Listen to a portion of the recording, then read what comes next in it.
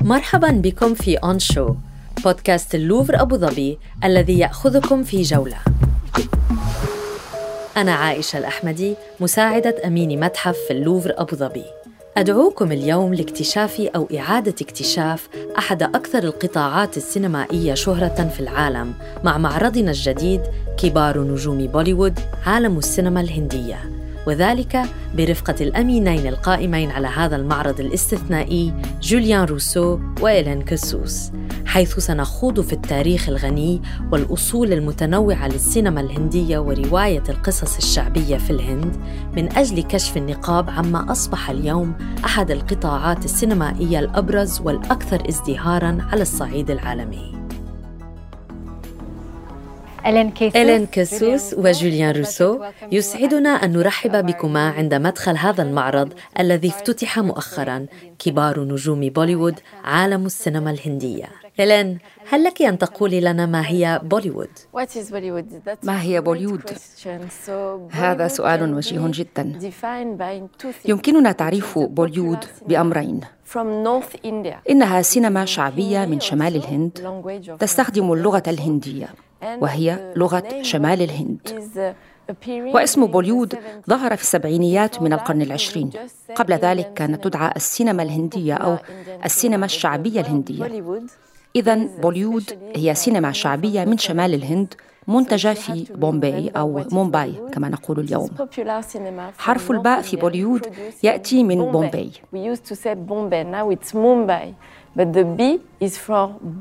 جوليان، هل لك أن تحدثنا عن أقسام هذا المعرض؟ ينقسم المعرض إلى 3 أقسام رئيسية. القسم الأول مخصص لأصول هذه السينما تحت عنوان ما قبل السينما، من مسرح خيال الظل إلى لوحات الحكائين المتجولين وارتباط ذلك ببدايات السينما. ثم القسم الثاني مكرس للأفلام التاريخية، حيث يمكن للزائر الاطلاع على أعمال فنية مهمة من عصور المغول والراجبوت، وينتهي المعرض بكبار نجوم السينما. نحن الآن في القسم الأول الذي يتميز بلونه الأحمر القاني الدافئ. إلين، هل لك أن تخبرينا عن سبب اختيار هذا اللون؟ رأينا من المهم أن يشعر الزائر عند دخوله إلى المعرض بهذا اللون الأحمر الدافئ، لأننا نعثر على هذا اللون في كل مكان في الهند، وحاولنا بقدر الإمكان استعمال لون أحمر يتناسق مع لون القلعة الحمراء الواقعة في دلهي. هذا أيضاً هو لون الحجر الرملي الأحمر المستعمل في البناء في الثقافة الهندية، وهو لون سائد كذلك في رسم اللوحات، وسنرى لاحقاً العلاقة التي تربطه بالتعبير عن العواطف في مختلف الفنون الهندية كالرسم والسينما، ولهذا فهو مرتبط بالحوار بين أشكال الفنون المتنوعة. كما سبق وذكرت، نحن الآن في بداية المعرض عند المدخل، ومن أمامنا ثمة شاشة شفافة يعرض عليها فيلم السعادة أحياناً والغم أحياناً أخرى، وعن اليسار نرى مصباحاً ذهبياً من أحد المعابد. جوليان، ما هي العلاقة بين هذين العملين الفنيين؟ لقد اخترنا هذا المقطع من الفيلم للترحيب بالزائر، وذلك لأنه يحتوي على أشياء مماثلة لما نراه من حولنا، كمصباح الزيت الذي يستخدم لأداء طقوس مهرجان الأضواء وتقديم القرابين للآلهة في الديانة الهندوسية. والضوء مرتبط بالرؤية، ولهذا سوف نتطرق إلى أهمية الرؤية في الفنون والحضارة الهندية على مدى المعرض. وطبعا كان للضوء أهمية بالغة في السينما وأوائل دور السينما في الهند، حيث عرضت أولى الصور المتحركة في الهند والأثر الساحر الذي تمتعت به. ذكرت مفهوم الرؤية، هل لك أن تتحدث عن مفهوم درشان الذي يربط بين الأقسام الثلاثة؟ نعم، مفهوم درشان له دور رئيسي في الفنون الهندية، وسيكون فهمه سهلا على الزائر. وارتأينا أن التطرق إلى هذا المفهوم سيعطي فكرة عميقة عن الفنون الهندية. ففي اللوحة الأولى في المعرض على سبيل المثال، هنا من أمام شاشة عرض الفيلم، نرى مشهدا لمفهوم درشان. ودرشان هو تبادل النظرات مع صورة الإله أو الملك أو المكان المقدس، والتي تمتلك قدرة عظيمة تجاه الناظر الذي يتبادل النظر معها. ونرى في هذه اللوحة الكهنة براهمان وهم يفتحون بوابة المعبد وستارها لكي يتمكن الزوار من رؤية الإله كريشنا. إذن هو مفهوم أن ترى وترى. نعم، ومن خلال هذه الرؤية يحصل الناظر على حماية الصورة وسحرها. كما أن تبادل النظرات بين الطرفين له أهمية كبيرة تكمن في صميم مفهوم دارشان، ومثل ما قلت أن ترى وأن ترى. نواصل جولتنا، فنرى عن يمين الشاشة صندوق ذخائر محمول أحمر اللون، له مظهر خزانة صغيرة وأبوابه المفتوحة لها 4 مصاريع مزخرفة بصور شخصيات متعددة. جوليان، من هي هذه الشخصيات؟ هذه هي الشخصيات الرئيسية في ملحمة رميان الشهيرة، التي كانت من أوائل القصص التي جرى تحويلها إلى أفلام سينمائية.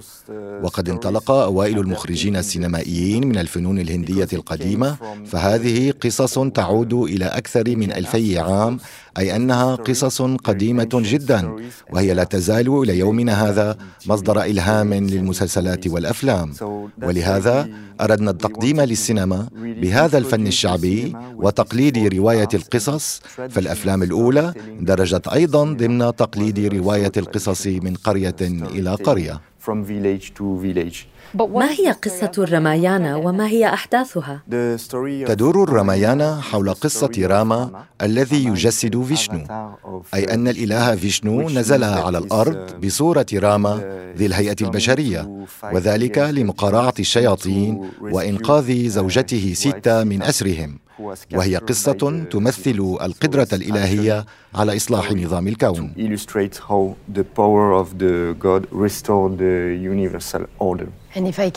أضيف أن راما شخصية مهمة جدا في السينما، من حيث أنه رمز للإنسان الكامل والأمير الكامل. ومع ازدياد أهمية السينما في الهند، فحتى لو لم يكن الفيلم عن الأساطير، فإن شخصية راما تظل تمثل صورة البطل المثالي الكامل. كما أن هذه الملاحم لها بعد درامي مأساوي، وهي تحظى بشعبية واسعة، فالناس قد استحبوا قصة الحب بين راما وسيتا والإثارة من خلال الحرب ضد الشياطين، ثم النهاية السعيدة، وكلها مكونات أساسية في السينما. من الجانب الآخر من الشاشة نرى عدداً من الأشياء المثيرة للاهتمام في وسط هذه المساحة. جوليان، هل لك أن تقول لنا ما هي هذه الأشياء؟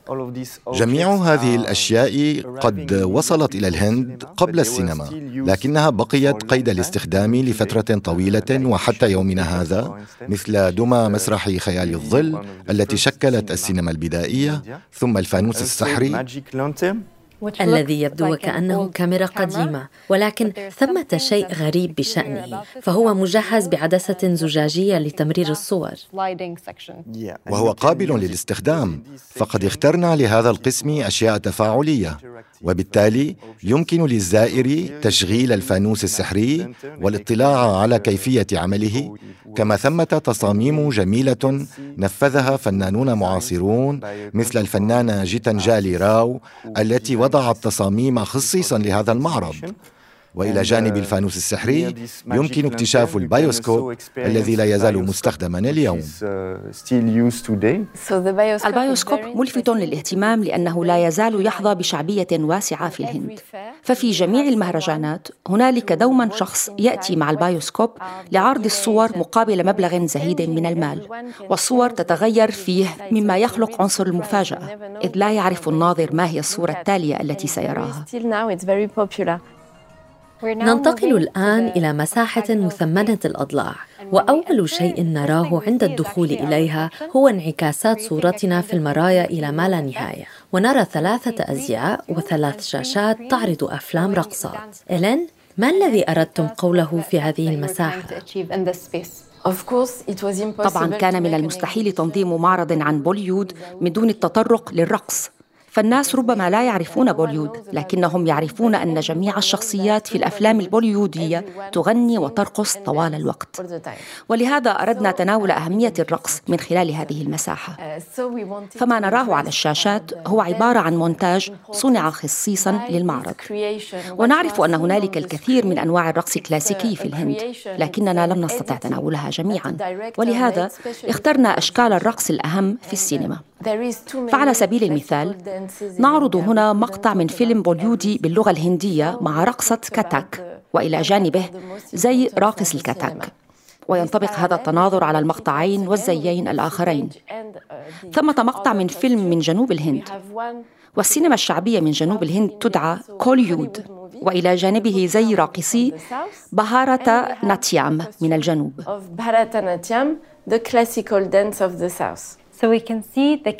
إذا نرى زي كاتاك عن اليسار ذا اللون الأخضر، وفي الوسط الزي التقليدي. نعم، هذا الزي تقليدي أكثر وفولكلوري. وعن اليمين زي راقصي بهارة ناتيام. الزي في الوسط يقابله مقطع من فيلم بوليودي بعنوان الشرير، ونتمنى أن يتمتع الزائرون بالمونتاج، لأننا نشعر فيه وكأننا في داخل الرقصة ونرقص مع الراقصين. نخرج من هذه المساحة وننعطف يميناً لندخل إلى القسم التالي.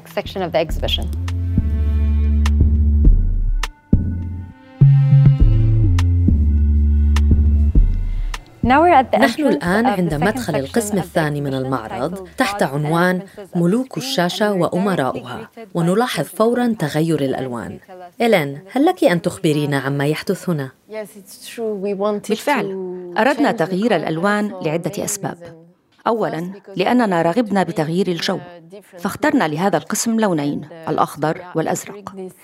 الأخضر هنا فيه الكثير من الصفرة، وأردناه كذلك لأنه مرتبط بقوة الطبيعة وبتقليد اللون الأخضر في الديانة الهندوسية. وكان ذلك ضرورياً للفصل ما بين هذا المسار الذي نرى فيه مطبوعات بالطباعة الحجرية من صنع رافي فارما، والمسار الآخر الذي يتضمن أعمالاً فنية مغولية، بحيث اخترنا للفن المغولي اللون الأزرق الفاتح الجميل جداً. ففي أفلام بوليوود نلاحظ أن اللون المرتبط بشخصيات المغول والحكام المسلمين هو دوماً الأزرق والأخضر الغامق، المختلف عن الأخضر المستخدم في المسار الآخر، والأسود كذلك، أي الألوان الباردة. وسترين أن هنالك مفاجأة عند نهاية هذه القاعة مع اللون الأصفر الفاتح الذي يكتسي أهمية كبيرة، لأنه يساعد على إبراز فنون الراجبوت في عودة للألوان الدافئة من أجل التفريق بين المغول والراجبوت. ففي أفلام بوليوود تظهر شخصيات الراجبوت بالألوان الدافئة كالأصفر والبرتقالي والزعفراني.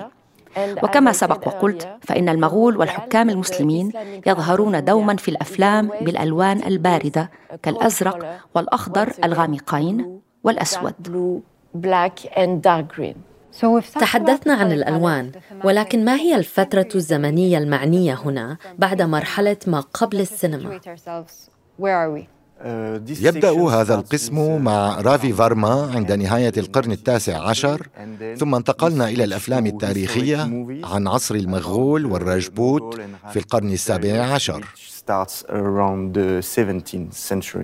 عن يميننا نمر بجدار كبير عليه 3 صفوف من الملصقات، ثم نتوجه إلى المنصة المركزية حيث نجد صورة مطبوعة بالطباعة الحجرية لكريشنا يعزف على الناي من صنع رافي فارما.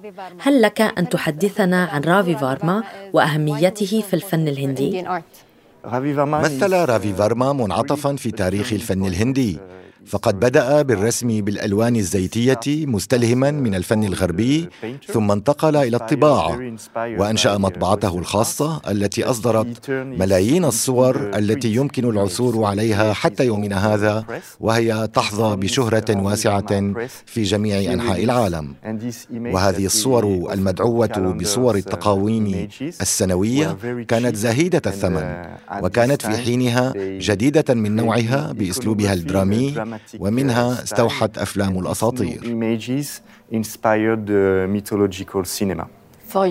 ينبغي أن ندرك أن هذه الصور كانت بمثابة أول وسيلة بصرية جماهيرية في الهند، فبفضل المطبعة الحجرية التي أنشأها فارما انتشرت صوره في كل مكان، في المطبوعات الحجرية وفي الإعلانات وفي الرزنامات، وتضمنت دوما قصصا من الأساطير الهندية. وقد سعد الناس كثيرا باقتناء مثل هذه التقاويم السنوية في منازلهم لأنها صورت الآلهة المحببة لديهم. إذا نظرنا إلى الأعلى نرى شاشة معلقة كبيرة تعرض فيلماً بالأبيض والأسود من إخراج اسم كبير آخر في عالم السينما الهندية، وهو دادا صاحب بالكي. ما العلاقة بينهما؟ ومن هو بالكي؟ يعد بالكي أول مخرج سينمائي هندي، وقد أخرج أول فيلم روائي طويل، والعلاقة بينه وبين فارما مهمة جدا، لأن بالكي عمل في مطبعة فارما لأكثر من 10 أعوام. وإذا ما نظرنا إلى صورة كريشنا في فيلم بالكي سنرى أنها مستلهمة كثيرا من أعمال رافي فارما المعروضة على الجدار الكبير عن يسارنا. وهناك قصة مسلية يروق لنا دوما أن نحكيها، وتقول أن دادا صاحب بالكي كان يشاهد في بومبي فيلما فرنسيا عن حياة يسوع المسيح وقد سحر به، وقال: إن استطاع الفرنسيون إخراج هذا الفيلم عن إلههم الواحد، نحن في الهند لدينا آلاف الآلهة، وبالتالي سيكون لدي آلاف القصص لأرويها. وهكذا بدأت صناعة الأفلام الأسطورية الهندية. نلتف حول المنصة ونقف عند الفيلم المعروض على الجدار وننظر من حولنا فنرى عدة أنماط من الأعمال الفنية كالخناجر من مجموعة الصباح ومجموعة اللوفر أبو ظبي والدروع والحلي، وجميعها تضعنا في السياق التاريخي. هل لك جوليان أن تحدثنا عن ذلك؟ بالطبع، نرى في هذا القسم عددا من القطع الفنية التاريخية من العصر المغولي كالخناجر الرائعة والأعمال الفنية الفاخرة الأخرى. أخبرنا عن عصر المغول وزمنهم. اشتهر مغول الهند ببناء تاج محل وبشخصية السلطان أكبر موحد الدولة في القرن 17، والذي أمر بصنع الكثير من الأعمال الفنية التي يمكننا أن ننعتها بأنها معولمة، لأنها استوحيت من فنون النهضة الإيطالية والفن الصيني. كما قام السلطان باقتناء الكتب المقدسة المصورة الأوروبية علاوة على الأعمال الفنية الفارسية والهندية، وبالتالي قام بتجميع هذه الأعمال الفنية بمختلف الأساليب من جميع أنحاء العالم. ولهذا شكلت تلك الفترة مصدر إلهام للسينما من حيث عظمة فنونها وقوة حكامها ورومانسية العلاقة بين شاه جهان وممتاز محل وتشييد ضريح تاج محل، وكلها كانت مكونات مواتية لصناعة الأفلام الرائجة. إلين، هل لك أن تحدثينا عن دور عصور المغول والراجبوت والقطع الفنية التي نراها هنا في تطور السينما التاريخية والأفلام الرائجة؟ ثمة الكثير من الروابط، لأن روعة القطع الفنية كانت بحد ذاتها مناسبة جدا للصور السينمائية. فحتى في الأفلام القديمة بالأسود والأبيض المعروضة هنا مثل فيلم شيراز، يمكننا أن نرى فخامة الفنون المغولية داخل القصور وفي الحلي والأزياء، علما أن الأزياء المعروضة في هذه القاعة هي أزياء تاريخية حقيقية. الأمر الهام بالنسبة لنا مع هذه الأفلام والقطع الفنية المرافقة لها هو أن نرى أن جميع هذه القطع الفنية الرائعة والتقنيات البارعة قد ألهمت السينما. طبعاً ذهبت بوليوود أحياناً إلى أبعد من ذلك مع المزيد من الحلي والتطاريز والألوان، وهذا مفهوم لأن دور السينما هو أن تجعلنا نحلم، ومن الطبيعي أن يكون هناك بعض من المبالغة في الأفلام البوليوودية.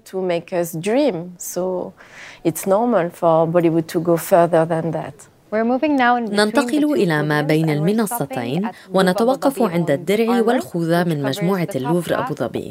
الدرع يغطي النصف الأعلى من الجسم، وهو مكون من 4 صفائح معدنية تسمى المرايا الأربع. جوليان، أخبرنا من فضلك عن هذه القطعة. هذه واحدة من أهم القطع في المعرض، وهي عبارة عن درع مغولي تاريخي نادر جدا في المجموعات المتحفية.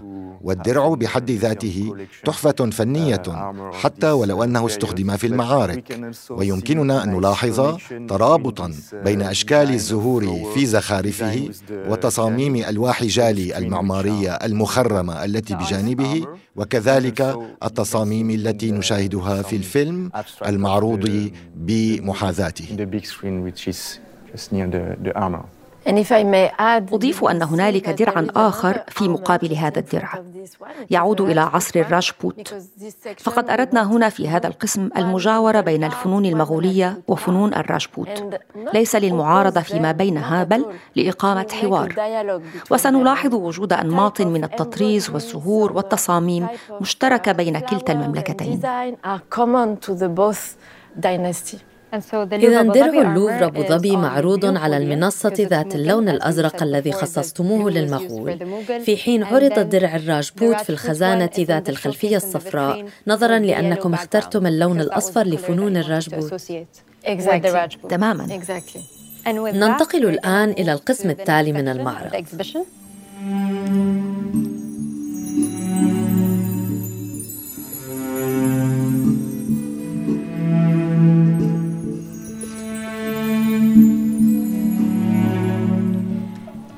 ندخل إلى مكعب أصفر اللون، وهو ليس بالضبط قسماً من المعرض، وإنما عبارة عن فاصل. ما هي أهمية هذا الفاصل وما الذي يتناوله؟ يتيح لنا هذا الفاصل فرصة لتناول تنوع السينما الهندية، لأن بوليوود هي نوع من بين أنواع عديدة من السينما الهندية. بوليوود هي نوع سينمائي تجاري شعبي، ولكن هنالك تقاليد سينمائية عديدة أخرى في الهند، ولهذا استغلينا هذا الفاصل لإعطاء لمحة عن السينما المستقلة وسينما المؤلف في الهند، واخترنا أحد أبرز مخرجيها ستياجيت راي، وهو مخرج من البنغال، ولهذا فإن أفلامه تستخدم اللغة البنغالية المختلفة عن لغة أفلام بوليوود. ونلاحظ أن جو الفيلم وتركيبته وتصويره يختلف تماماً عما سبق وشاهدناه في الأفلام البوليوودية. وقد لعب ستياجيت راي دوراً هاماً لأنه ابتكر نوعاً جديداً من السينما في الهند، متأثراً تأثراً عميقاً بالواقعية الجديدة الإيطالية، حيث كان مخرجه المفضل فيتوريو دي سيكا، واستخدم أسلوبه في التقطير والإيقاع الزمني ليروي القصص الهندية، وكان أول من أخرج أفلاما من هذا النوع، ولهذا لاقت أفلامه نجاحا واسعا في فرنسا وفي مهرجان كان للسينما. نغادر المكعب الأصفر وندخل إلى فضاء داكن يهيمن عليه اللون الأزرق، ونرى عند المدخل مقصورة لبيع التذاكر لفيلم الشعلة. ما الذي ألهم تصميم هذا القسم بهذا الشكل؟ هذه هي المساحة المفضلة. هذا هو القسم المفضل لدي من بين جميع أقسام المعرض، وذلك لأنه مستوحى مما يدعى في الهند بدور السينما أحادية الشاشة، التي كانت قد بنيت في السبعينيات من القرن العشرين وفق عمارة استلهمت من حركة الفن الزخرفي آر ديكو. ولهذا أعدنا تشكيل صالة سينمائية من هذا الطراز في داخل المعرض. دعونا نجلس على المقاعد أو على الأرضية إذا أحببتم لنتحدث عن فيلم الشعلة الذي يعرض مقطع طويل منه على الشاشة بمدة 6 دقائق. يبدو أنكم أردتم إعطاء الشعور بالجلوس في صالة سينمائية. لماذا اخترتم فيلم الشعلة؟ اخترنا هذا الفيلم لعدة أسباب. أولاً لأنه أحد أهم الأفلام من سبعينيات القرن العشرين، كما أنه أحد أوائل الأفلام التي دعيت فوراً بالبوليودية، وقد رأى النور مرافقاً لظهور عبارة بوليود. ثمة أيضاً عبارة أخرى وهي أفلام مسالة، ومسالة هو خليط من التوابل، واستخدم هذا اللفظ لأن الأفلام البوليودية الشعبية لا تنتمي إلى جنس سينمائي واحد، ففيها خليط من كل شيء، الرومانسية والدراما والأكشن. وفيلم الشعلة يتميز بأنه نعت بفيلم الويسترن ببهار الكاري، لأنه يشبه أفلام المخرج الإيطالي سيرجيو ليوني ويختلف تماماً عن جميع الأفلام التي سبقت. وقد اخترته لأنه من بين أفلامي المفضلة، ويظهر فيه أميتاب باتشان في شبابه بصورة البطل القوي الذي يدافع عن أهل القرية ضد الأشرار، مجسداً صورة الشاب الغاضب. واخترت هذا المقطع تحديداً لأنه المفضل لدي في الفيلم. أحب الموسيقى في البداية وطريقة تصوير الكاوبوي الوحيد بالأسلوب الهندي، حيث نراه يدخل إلى القرية وسرعان ما يقع في الحب. هذا فيلم بوليوودي فعلا. تماما، ومنذ البداية نعرف أن المشاهد ستكون أكثر من مجرد مشاهد أكشن، بل سيكون هنالك قصة حب، ولهذا أحب هذا المقطع.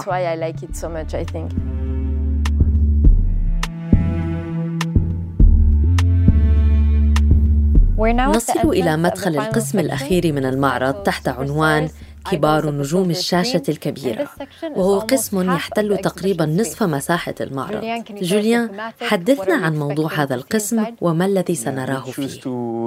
لقد قررنا أن نولي أهمية كبيرة للممثلين في القسم الأخير من المعرض، وذلك لأن ظاهرة النجومية في الهند فريدة من نوعها في العالم، ونربط ذلك بأهمية شخصيات الأفلام، ابتداء بالأفلام الأسطورية والشخصيات التاريخية كعظماء الملوك حتى يومنا هذا، وأهمية الممثلين في المجتمع الهندي العصري، فهم يحظون بمحبة الجماهير أكثر من أي مكان في العالم، كما نراه هنا في فيلم من أجل حب رجل الذي يدور حول الممثل الكبير راجينيكانت من جنوب الهند.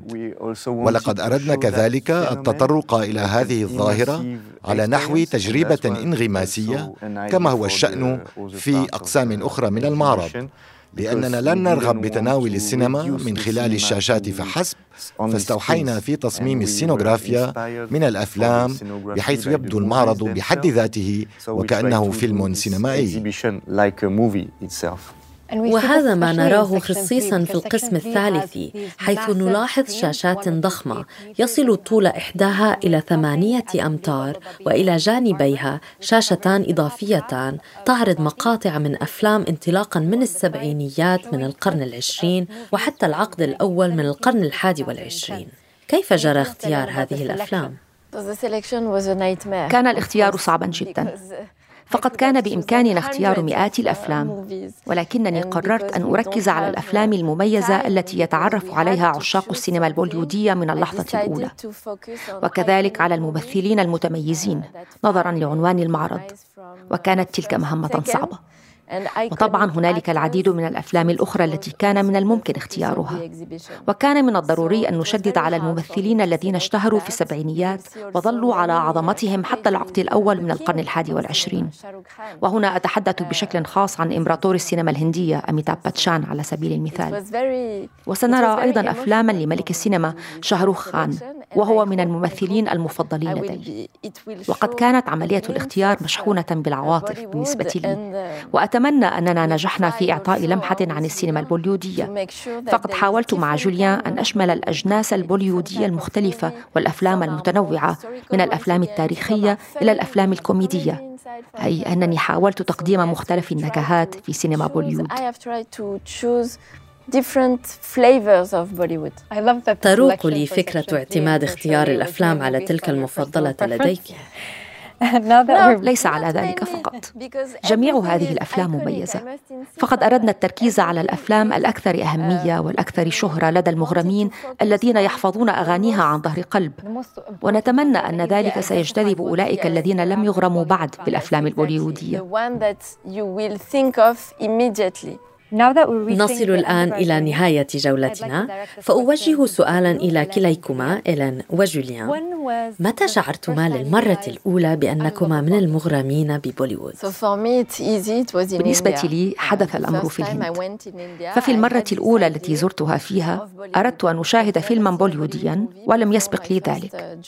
هذا من 20 عاماً مضى، وكنت حينها في دلهي، وقررت الذهاب لأحد دور السينما لأشاهد أي فيلم كان، واشتريت التذكرة وشاهدت فيلم وجدت أحداً ما من بطولة النجم الكبير هريثيك روشان. فسحرت به ووقعت فوراً في غرام بوليوود. وبعد عودتي إلى باريس بدأت بمشاهدة الأفلام البوليودية مراراً وتكراراً، وبعد 20 عاماً لا أزال مغرمة بالسينما الهندية. جوليان، ما هي تجربتك مع بوليوود؟ كانت شقيقتي مغرمة جداً بفيلم ديفداس، ولقد شاهدته ل1000 مرة، وكانت تغني أغانيه طوال اليوم.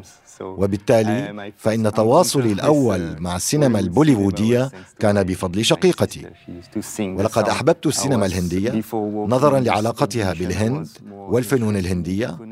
وقبل العمل على هذا المعرض كنت مهتماً بالعلاقة بين الفنون الفولكلورية الشعبية والسينما، وكذلك بالطريقة التي اتبعها أوائل المخرجين في بدايات السينما في بث الحياة في الصور التقليدية. إن هذا الحب الذي لديكما للسينما الهندية نجده أيضاً في الإمارات العربية المتحدة، فالعديدون منا نشأوا مع أفلام بوليوود ويعرفونها خير معرفة، ويعرفون ممثليها من مثل شاهرخ خان.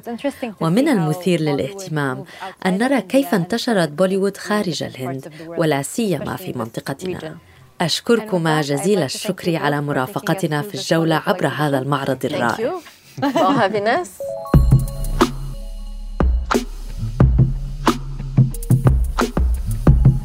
كانت تلك حلقة من أون شو، بودكاست اللوفر أبو ظبي الذي يأخذكم في جولة. يمكنكم زيارة معرض كبار نجوم بوليوود عالم السينما الهندية في اللوفر أبو ظبي من 24 يناير لغاية 4 يونيو 2023. للاطلاع على صور الأعمال الفنية المذكورة في هذه الحلقة ندعوكم لزيارة موقع اللوفر أبو ظبي www.louvreabudhabi.ae، حيث ستجدون المزيد من المراجع والبرامج عن معرض كبار نجوم بوليوود. أون شو من إنتاج اللوفر أبو ظبي. المنتجان التنفيذيان أمين خرشاش ومارين بوتون. التسجيل أمين خرشاش وريتشارد هيغن. المونتاج والموسيقى والميكساج Making Waves. السيناريو والتحرير مارين بوتون وأنا عائشة الأحمدي مذيعة هذه الحلقة. الشكر الخاص لضيفينا إلين كيسوس وجوليان روسو على مشاركتهما، ولفريق وكالة متاحف فرنسا على الدعم المقدم. تتوفر هذه الحلقة بالإنجليزية والفرنسية على تطبيق اللوفر أبو ظبي وموقعه على الإنترنت. إن استمتعتم بهذه الحلقة لا تترددوا في مشاركتها مع أصدقائكم. شكراً على حسن إصغائكم. تابعونا في الحلقات القادمة.